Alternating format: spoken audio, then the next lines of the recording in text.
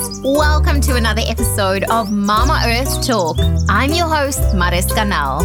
Realizing just how much waste we generate on a daily basis, I've set a personal goal not only to reduce, reuse, and recycle, but to also educate the world about sustainability and how each of us can help preserve our beautiful planet. Thanks for listening. Let's dig in.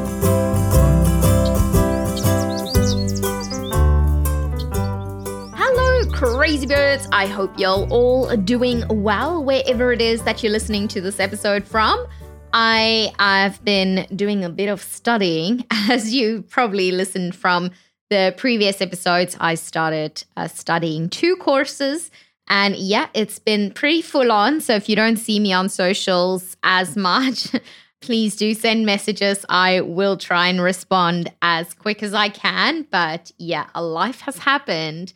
And I'm just absolutely loving learning more about sustainability and finding new and interesting ways how, we can actually do our part, and how as a, someone is creative and design, how I can actually design a more sustainable future. So looking forward to actually sharing more of that with you guys.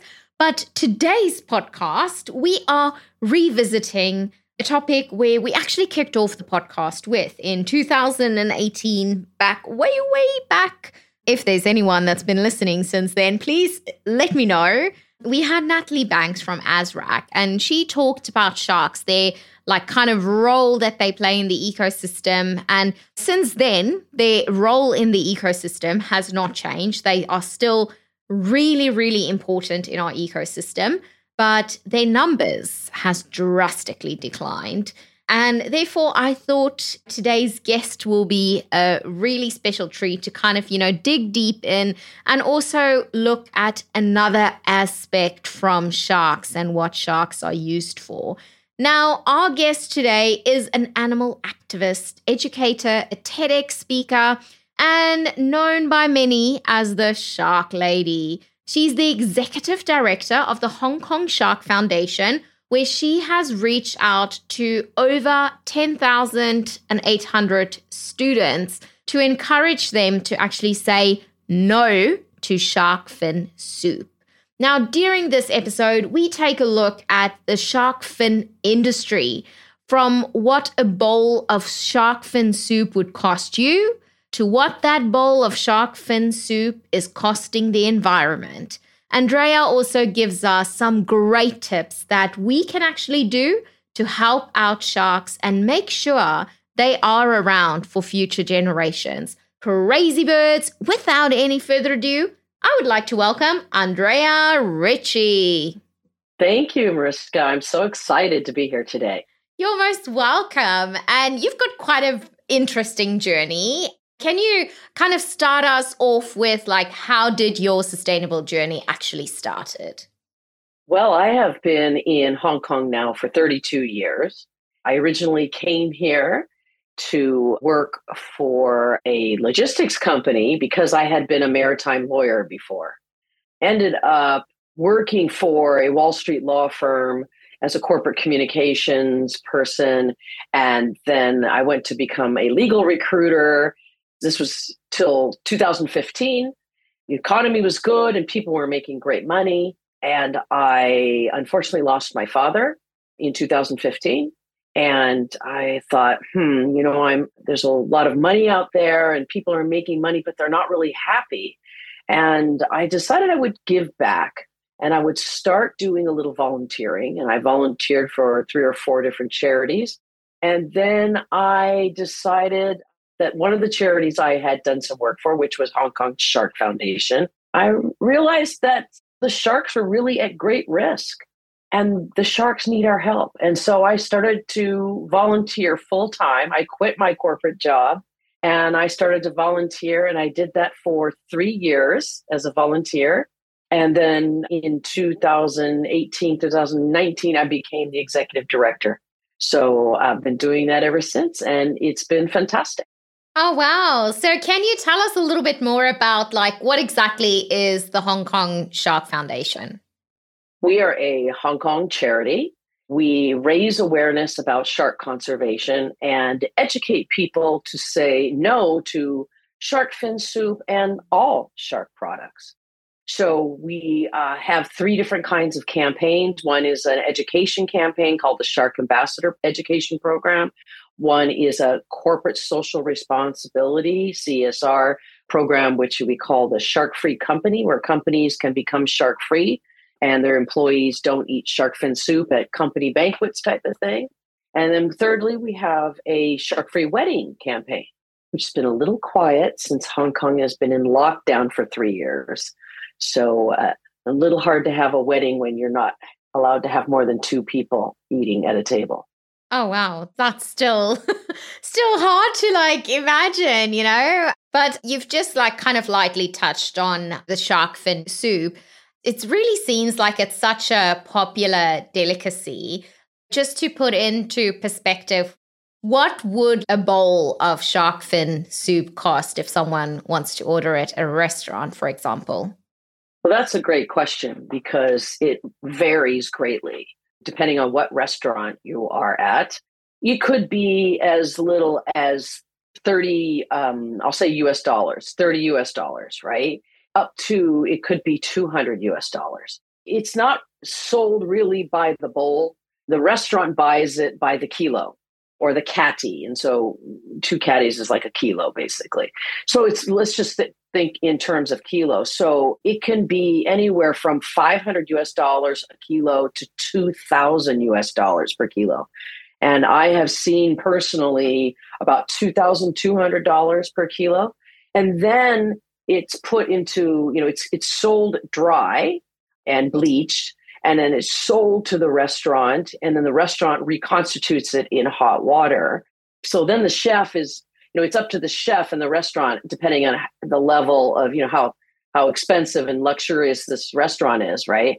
How much shark they put into shark fin, they put into each bowl, because they may put in a lot, they may put in a little. It depends on how much they're paying for this fin and what is the level of luxury in the restaurant. Why would people want to eat this shark fin soup? For me, it sounds like ridiculous because obviously it costs a lot. And I think back in the day when it was still a delicacy, it's something that you only had at a wedding, or it's something that, you only had at such a super, super special occasion. But now it seems like, with a lot of people getting more wealthier and now, something that was out of reach years ago, all of a sudden it's something that I can have maybe whenever I go to a fancy restaurant, I can have it now. So it's definitely impacted the amount of soup that is sold there as well. But why would you eat that? Does it have health benefits? Is it delicious? Can you tell us a little bit more about that? Shark fin soup started out way over 1,000 years ago in the Song Dynasty, when a poet named Mr. Mei Yao Chen in China wrote this poem about shark fin soup. And the emperor saw this poem and started to serve shark fin soup at the palace. And then it became a status symbol, what we call conspicuous consumption. And conspicuous consumption means you eat something to show off to your friends, basically, to get what we call face. So that's how it got its start. And then 1,000 years later, in the 80s, 70s, 80s, it really became a status symbol. The dried seafood market here, which is famous, 50% of the global shark fin trade comes through Hong Kong. And that dry seafood market goes back as far as 1860. But the market that we know is today that sells millions of shark fins every day, that is about 50 years old. And so people were told that if you ate shark fin soup at a family banquet or a wedding or a corporate event, it would be, kind of good luck, and it is healthy for you, and it's expensive, so it's a status symbol. And all of these things are not true. There's no health benefit at all. The taste comes from the broth that the chef makes, not from the shark fin. The shark fin is actually cartilage. You, Mariska, have cartilage all over your body, but like your nose and your ear. I said, this is typical. And so this is the same thing that you're eating. There's no health benefit. It's really all about status. And it's buying the most expensive thing. And there are kind of 4 items that are really expensive, seafood items. We call it balsam chito in Cantonese. And it's abalone, it's sea cucumber, which is not a cucumber at all. In fact, it is a sea slug. There is shark fin, and there is fish maw, M-A-W, maw. And that maw is actually a bladder, or sometimes it's the stomach. Because you see, sharks are really cool. They do not have a bladder. And a bladder is what keeps fish buoyant. But because a shark doesn't have a bladder, what keeps them buoyant is their very oily livers. So the fish bladder is something that considered a delicacy. They dry it, they blow it up, they dry it. You can see it all over the streets. So it's really status. It's really about buying something that's expensive and sort of showing off to your friends. And it's sad, and so we're really into educating so that people make cognitive behavior changes. And one of those is, educating people that there's no taste in it, there's no health benefits in it.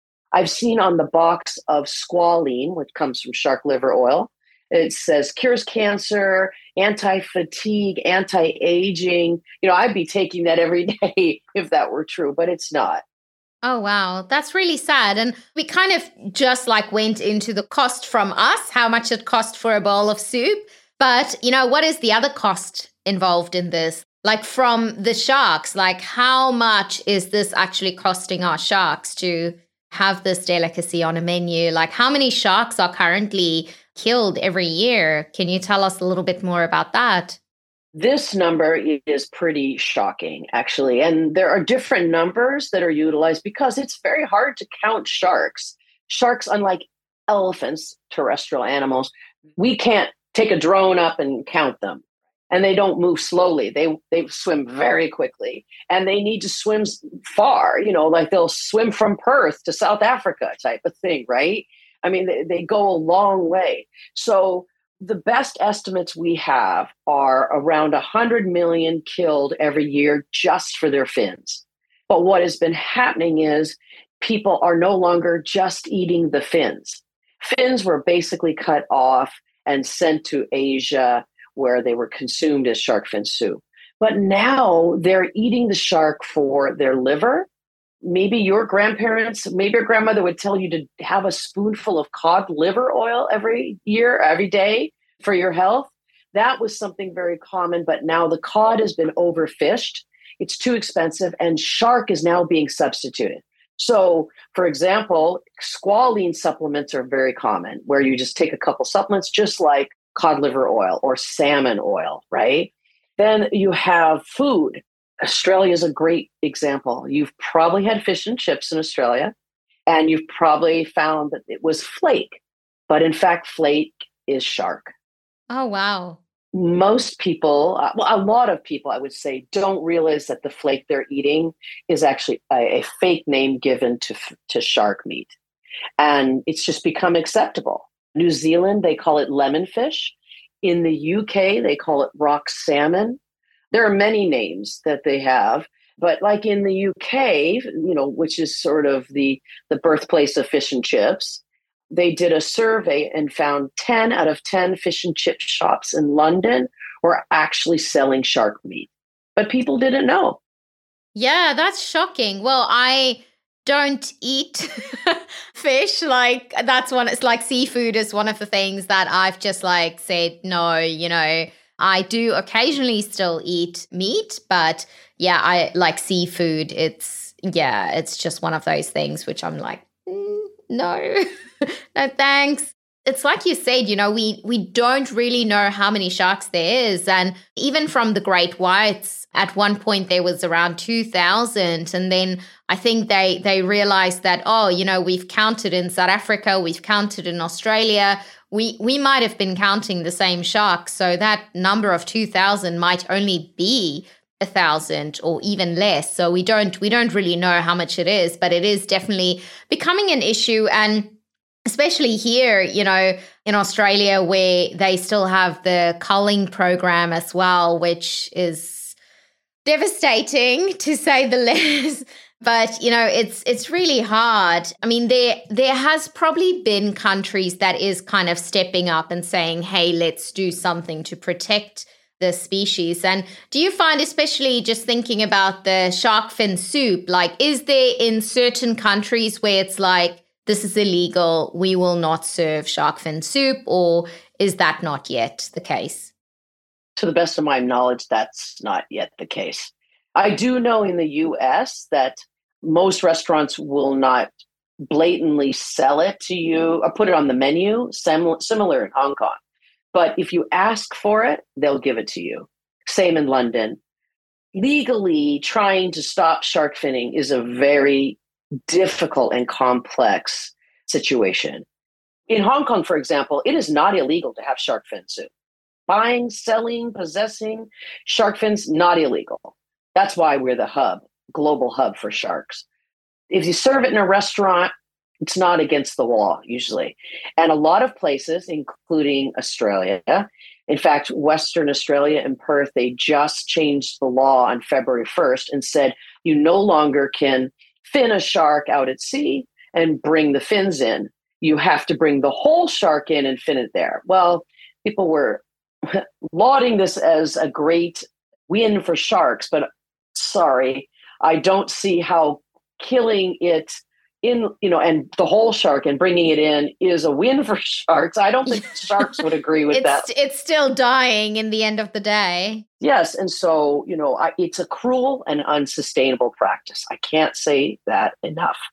And obviously the sharks are there for a reason. They play such a massive role in our ecosystem, and the oceans are the lungs of, the planet. It's really every second breath that we take is because of a healthy ocean. So if we remove the sharks, it has such repercussions that we can't even comprehend at this stage.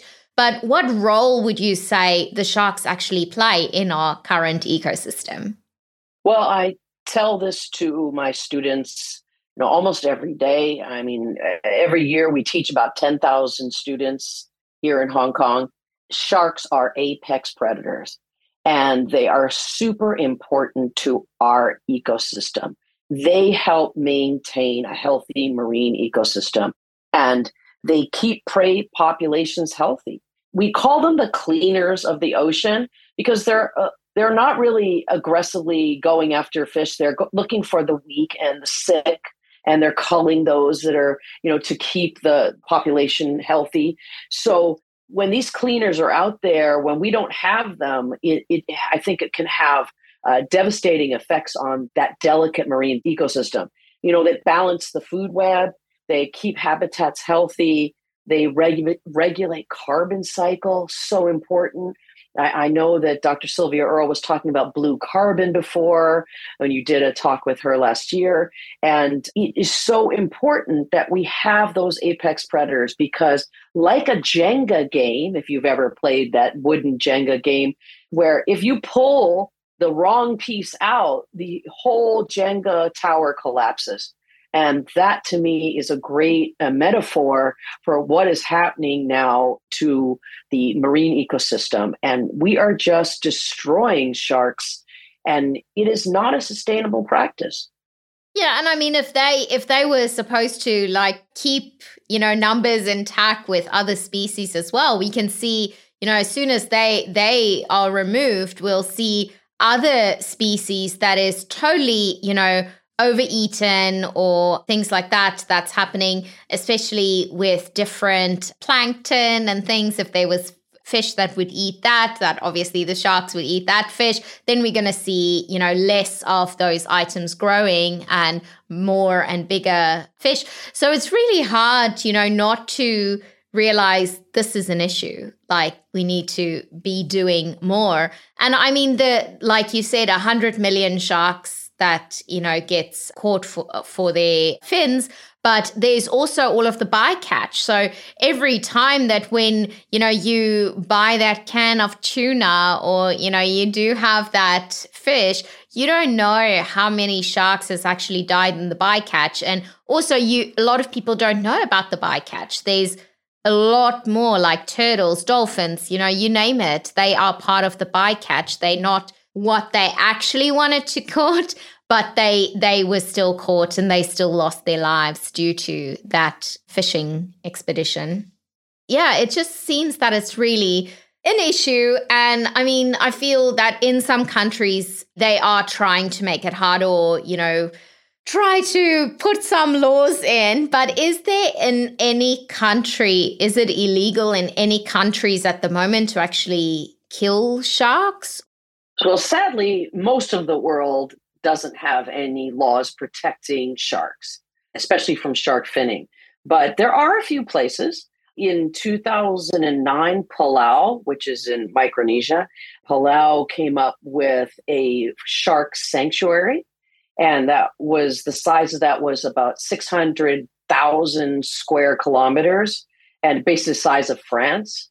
And then the Maldives in 2010 created a shark sanctuary. So that's really big on, tourism is a big part of shark safety. The University of Miami in 2017 came out with a survey or a research paper that they did, and they found that a live shark is worth 200 times more than a dead shark. So in the trophy hunting, shark catching industry, the industry was worth about 1 million US. But to the scuba diving, tourism, ecology, conservation, that kind of industry, it's worth about 220 million. So that contrast is huge. And you have places like Palau where that's the mecca for divers. And, I'm not a diver. I'm not a marine biologist. I am a concerned citizen that decided to quit my job and try to raise awareness about shark conservation.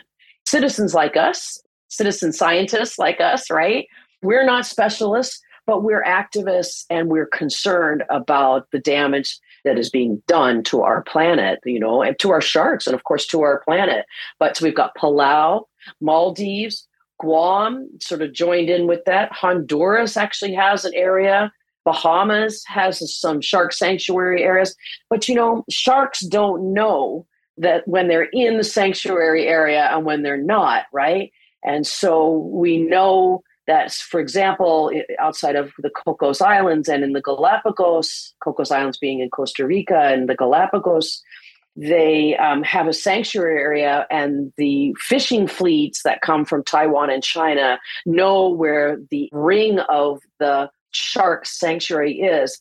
And they sit there and wait for the sharks to come over the GPS sort of where they can use their GPS tracking, right? So it's not a perfect, even though it's a sanctuary, you can't keep them boxed in, you can't keep them held in like in a tank. So it is difficult. The US did just change, they just passed a law called the Shark Fin Sales Elimination Act. And that just passed in December of 2022. Which is good because that law, which we hope other countries will follow, that law says it bans the buying, the selling, the possession, and the transport of shark fins, which is great.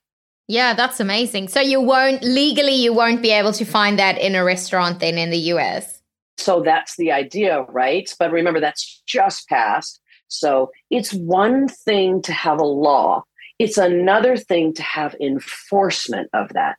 And I think you mentioned commercial overfishing, and bycatch, which is one of the biggest problems we have with our population dropping so quickly.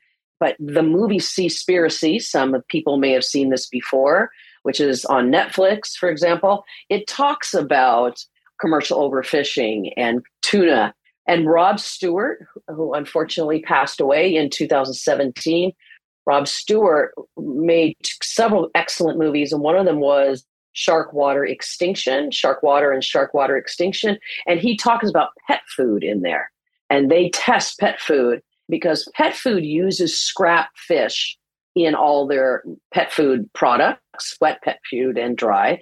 What they found was that the fishing where they're cutting off the fins and the fisheries, what they were doing is selling the scrap fish and shark meat, shark scraps to the pet food. So in Shark Water Extinction movie, they did a DNA test of the cat food and they found every single one had cat food, had shark in it.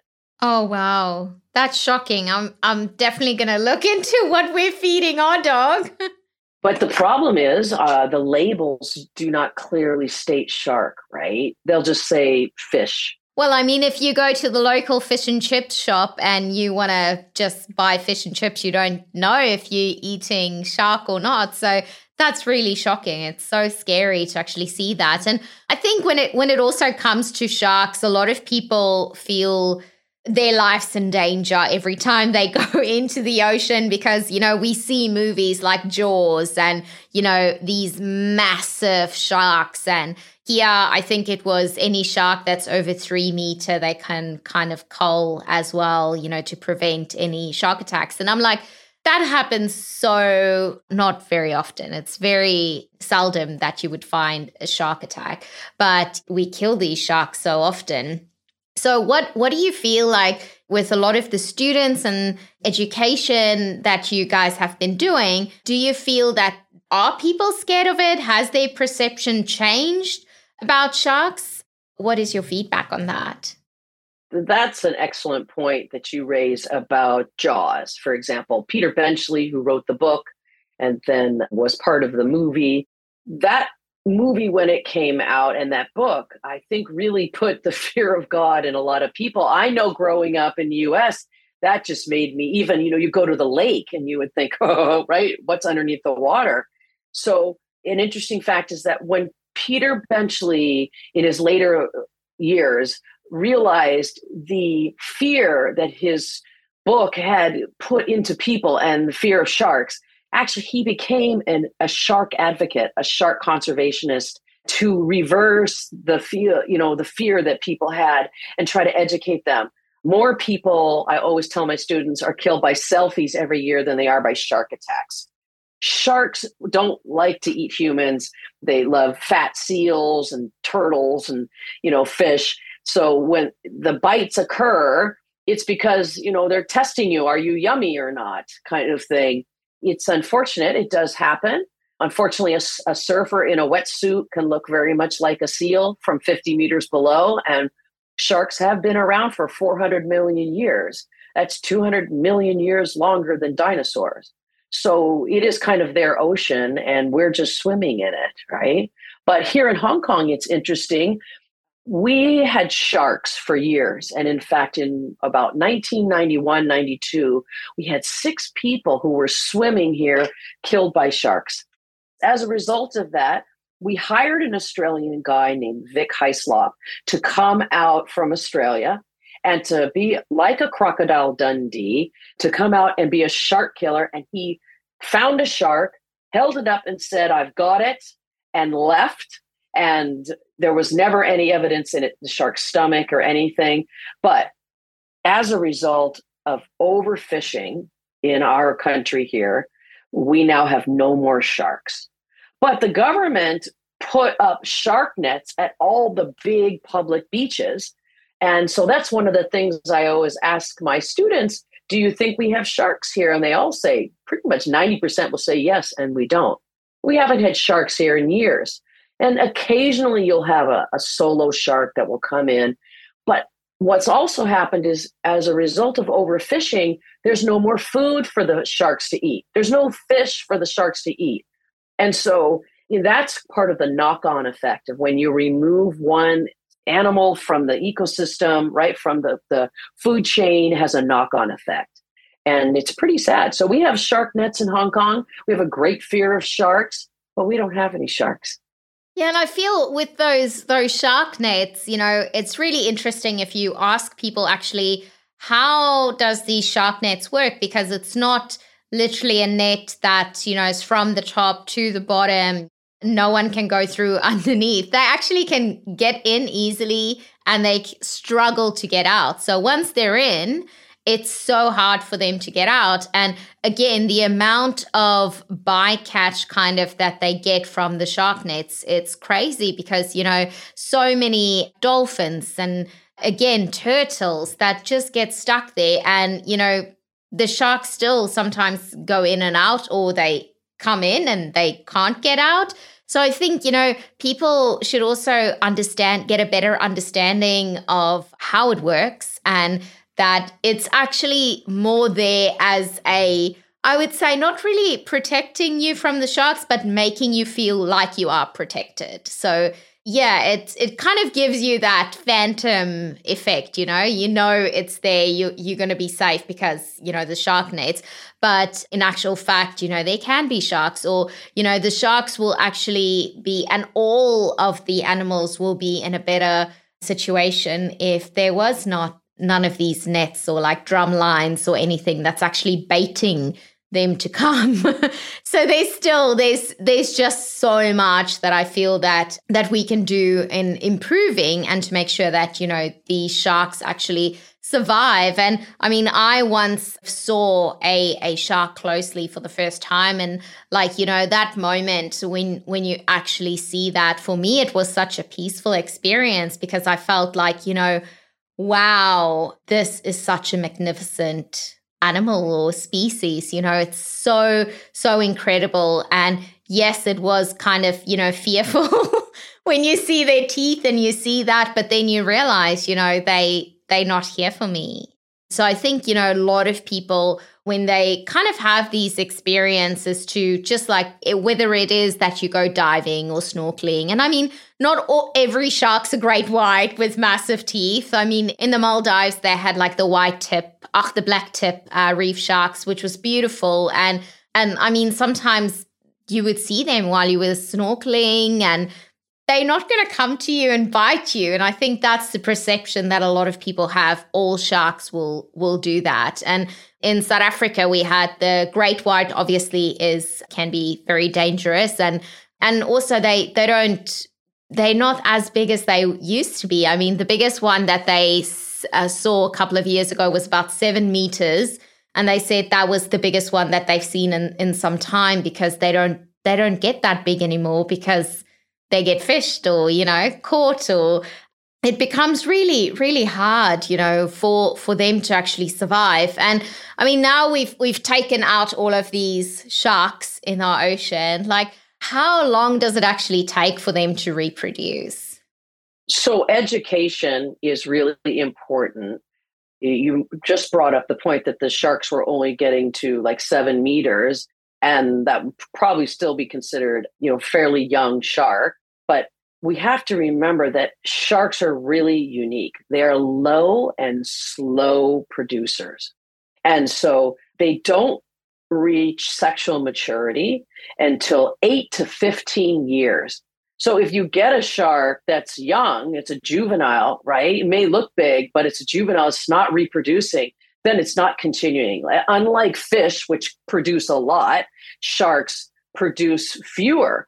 And their gestation is like 6 months to say 2 years. The Greenland shark, which is the oldest living shark that we know of, which can live to over 500 years, the female doesn't become sexually mature until she's 120 years. So if you can imagine being 120 years old and having your first child, that would be, shark babies are called pups. So pups are born in 3 different ways for sharks. You can have a live birth like a dolphin. You can have eggs in the mummy's tummy. Sharks are born with teeth. And so they have to bite their way out of the egg. And when they bite their way out, they might eat the sibling next to them, actually. So it can be quite competitive. And thirdly, sharks can be born in the egg, but then the egg is placed in, say, the rocks or the sand bed. So they're so unique, over 500 species, right? And in Hong Kong, for example, only 12 species of shark are protected by law under the United Nations CITES. And so we need to do more. But because they're slow and low reproducers, if we catch them in these big nets, huge gill nets or long lines, and if they're part of bycatch, because they're going after the tuna just like the fishermen are going after the tuna, right? And so when they're caught, and if they're juveniles and they're young, they're not reproducing, then the numbers are definitely going to go down.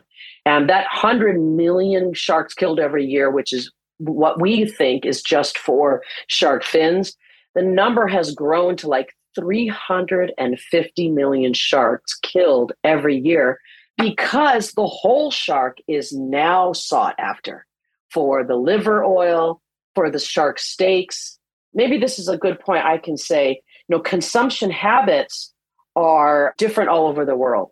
And I want to make a point that shark fin soup is only eaten in certain parts of the world. Even in China, most Chinese would not even know the taste of shark fin soup because it is a Southern Chinese, a Cantonese delicacy. And so, my Chinese friends, like my friend is from Northern China, and she's never had shark fin soup. So you'd have to go to a Cantonese restaurant in Beijing in order to get shark fin soup. So we have to keep that in perspective. But what is happening in the world is when you look at the different ways that the shark can be consumed now, shark liver oil, squalene, for example, can be put in women's lipstick as an emollient, in women's makeup, right, as their moisturizers.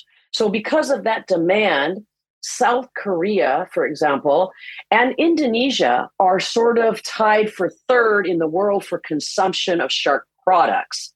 Shark fin soup, yes, it started in China, but wealthy Thais, Vietnamese, Cambodians, Indonesians, Malaysians, other non-traditionally ethnically Chinese countries are now consuming shark fin soup because they think it brings them status, right? They're following that pattern. So it's not just a Chinese thing now. So we have third in the world for consumption, Indonesia and South Korea. Then second in the world is, your listeners won't believe this, it's actually Italy. Because Italy has a huge makeup industry, has a huge leather industry. They're master tanners and they're using shark skin for bags and shoes and belts. And they have a big food industry. Their F&B industry is famous, right?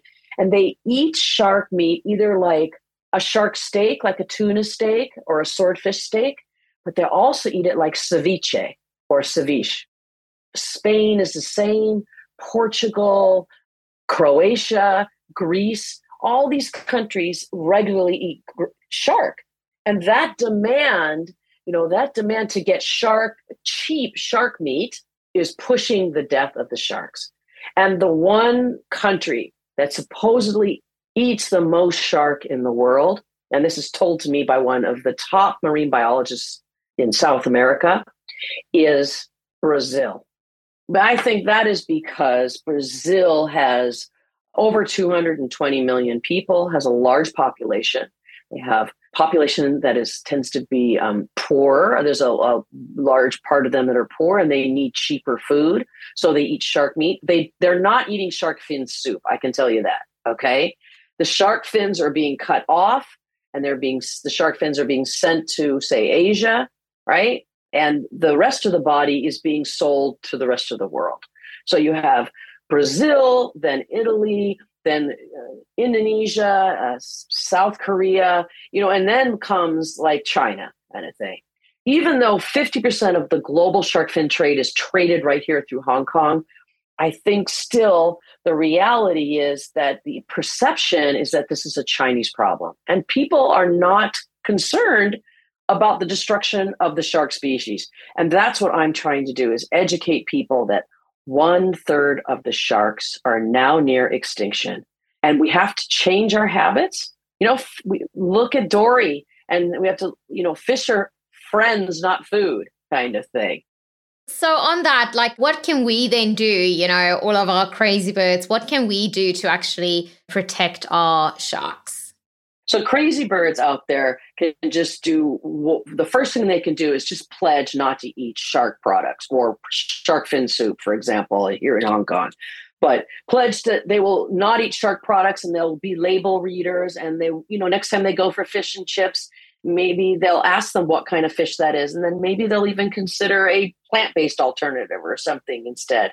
Maybe they can sign a petition. We have a petition on our website asking a restaurant chain to stop selling shark fin in their 88 restaurants in Hong Kong. You could start your own petition. And, in the UK, if you get a petition going and it's over 100,000 signatures, it's my understanding that Parliament has to debate the issue at hand. And I think that's a great way for people to take action and ask for their representatives in their government to take note. I think that, get on board with the message, right? Join our social media or join a shark conservation organization that has like them on social media, right? We have educational tours to educate people. We take groups of kids on educational walking tours of the dried shark fin market so that they can understand. And one of the most common things I hear is, wow, I used to live here for like 2 years. I never even realized that it was like that. We have a Shark Ambassador Education Club. Get your school involved. I do Zoom calls with kids overseas, in the US and in Europe. Teachers who know me say, can you Zoom my class? Raise money, raise not only awareness, but raise money for some of these small charities out there that are trying to raise the educational thought process of these people, that you can actually be the change. You can make a difference by just changing your habit. And so these are some of the actions that you can do that will make a difference on a large scale. Oh, that's some great advice. Thank you so much. I think also people should realize that plastic in the ocean has become a big problem. Even though we might be reusing and reducing, it's not enough. I know people try to promote recycling, but recycling is a very challenging, complex way of dealing with something we can do by reusing or reducing before we get to recycling. One of the byproducts of single-use plastics, for example, is microplastics in the ocean. This is a big problem because that microplastic that gets out into the ocean is eaten by every single animal in the ocean, including fish. And the little fish eat it. And sharks have to eat a lot of little fish every day to survive. So we have something called bioaccumulation or biomagnification, where sharks as apex predators, and so are swordfish, for example, apex at the top, have to eat a lot. They are eating so much fish, and these fish are all containing poisons like lead, mercury, arsenic, cadmium. The shark eats a lot of little fish, and there's a bioaccumulation in the fins, and then humans are eating that, and that's going into your body, and that is not good for you to eat high levels of those poisonous properties. So people should be aware that it's not just changing our habits for the sharks, it's changing our habits for the sharks, the ocean, and the planet. Exactly. Living a healthier life and not consuming all of that, and making sure that we still have a beautiful ocean that, obviously we depend on for our every second breath. That's because of our healthy ocean. So I definitely think, there's so much that we need to be thankful for the actual remaining sharks that there is, and really hope that, or not just hope, actually do something that they will survive and not all go extinct within time. Because, if a third of them are already close to extinction, it's dire situations at the moment. Andrea, what has been one of your most important decisions that you have made around Mama Earth? Quitting my corporate job and working as a volunteer for the Hong Kong Shark Foundation has been the most important thing that I've done for myself. And I think it has a great knock-on effect for Mother Earth. Mama Earth, I think, we all need to do our part. It's been said that everybody can't do everything, but everyone can do something. And you can be the change, and your listeners can be the change. And Mama Earth is the beneficiary of, if we have a more sustainable, like we recycle or we reuse and we reduce before we recycle. I think from a sustainability standpoint, we have to become alert that our actions our actions have consequences, not just within our house or our neighborhood, but around the world. There are people who rely on, who are dependent on the ocean and for their livelihoods, but all of us are dependent on the ocean for our lives. There's a great movie called Racing Extinction. If you get a chance to watch, it came out about 5 years ago. And in that movie, they go to a fishing village in Indonesia, and they get the people to stop killing the rays. Rays are kind of, the DNA of a ray to a shark is very similar. I was told that a ray is like a flat shark, kind of, right? And they're even a greater jeopardy than sharks are. And they were killing these rays and selling them, but the rays started disappearing because the numbers were so low, because they were overfishing them. And they educated the people in that village to become tourists, to attract tourists to go swimming with the rays. And they flourished after a couple of years. And I think we have to retool ourselves. Just like with ivory, we no longer kill elephants, well, hopefully not, for the ivory so we can make piano keys or mahjong tiles or whatever. We have to also stop killing sharks. And it's just not a sustainable habit. And we have to get into that habit for Mama Earth. And now we are going to move into our final 5. So first one is, what is one social media account or publication that you follow?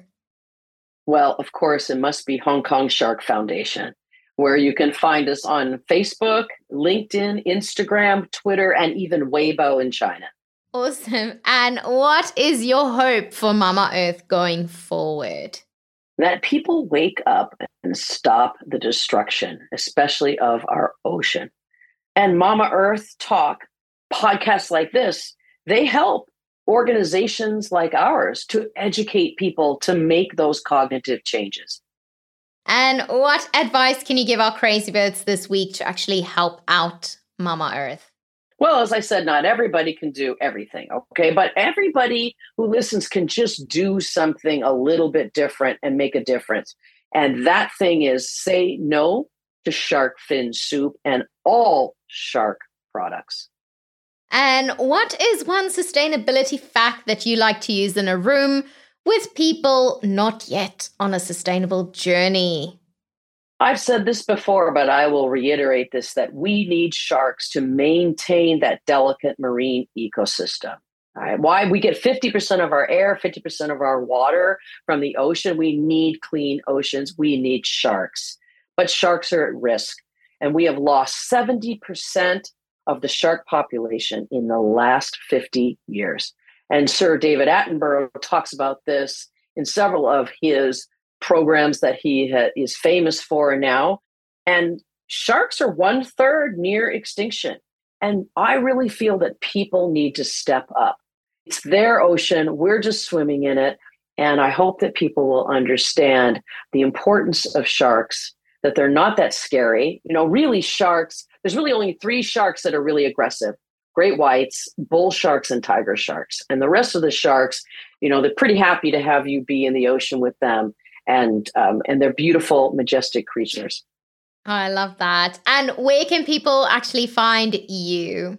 Well, we can be found, of course, on our website, which is hksharkfoundation.org. But we're on Facebook, Instagram, LinkedIn, and Twitter, as I said, and it's just Hong Kong Shark Foundation. Awesome. And we will link that all up for our crazy birds in our show notes so you can easily find you guys there. Thank you so much for being such an amazing guest on the podcast and sharing your wonderful story with us, and also that hopefully some of our crazy birds can take some action and make sure that we actually have more sharks in our oceans. Thank you. It's been a great experience, and I hope you will understand, and your listeners will understand a little bit better about how cool sharks are, but how important they are to all of us on the planet. Exactly. Thank you so much. And that's a wrap. Huge thank you for our amazing guest for being on the podcast and for sharing their journey with us. You can find the show notes of this episode on the mamaearthtalk.com's website. The biggest thank you goes out to all of you crazy birds for listening to the podcast. If you have not already listened to all of the episodes, you can go back to a few of them. You will absolutely love them. I really enjoyed recording every single one of them, and I really hope that you enjoy listening to them. There's over 100 episodes, so if you feel a little bit lost on which one to listen to next, maybe select one of the episodes with guests that you might want to know more of and start from there. If you enjoy the episodes, why not tell a friend about the podcast and maybe share an episode with them? Let them know that we are here and we are waiting for them with open arms, and they are all very welcome to join the crazy birds globally. If you have a question for me, please send them over. The best way to get in contact with me would probably be a DM on Instagram. You can either send it to my personal, which is at Zero Waste Mariska, or the podcast, which is at Mama Earth Talk, or send me an email at hello@mamaearthtalk.com. If there's a particular guest or topic that you would like to hear on the podcast, let me know. I love to hear from all you crazy birds. New episodes are uploaded every second Monday, so make sure to subscribe that you do not miss a thing. Mama Earth has a voice, and it's us crazy birds.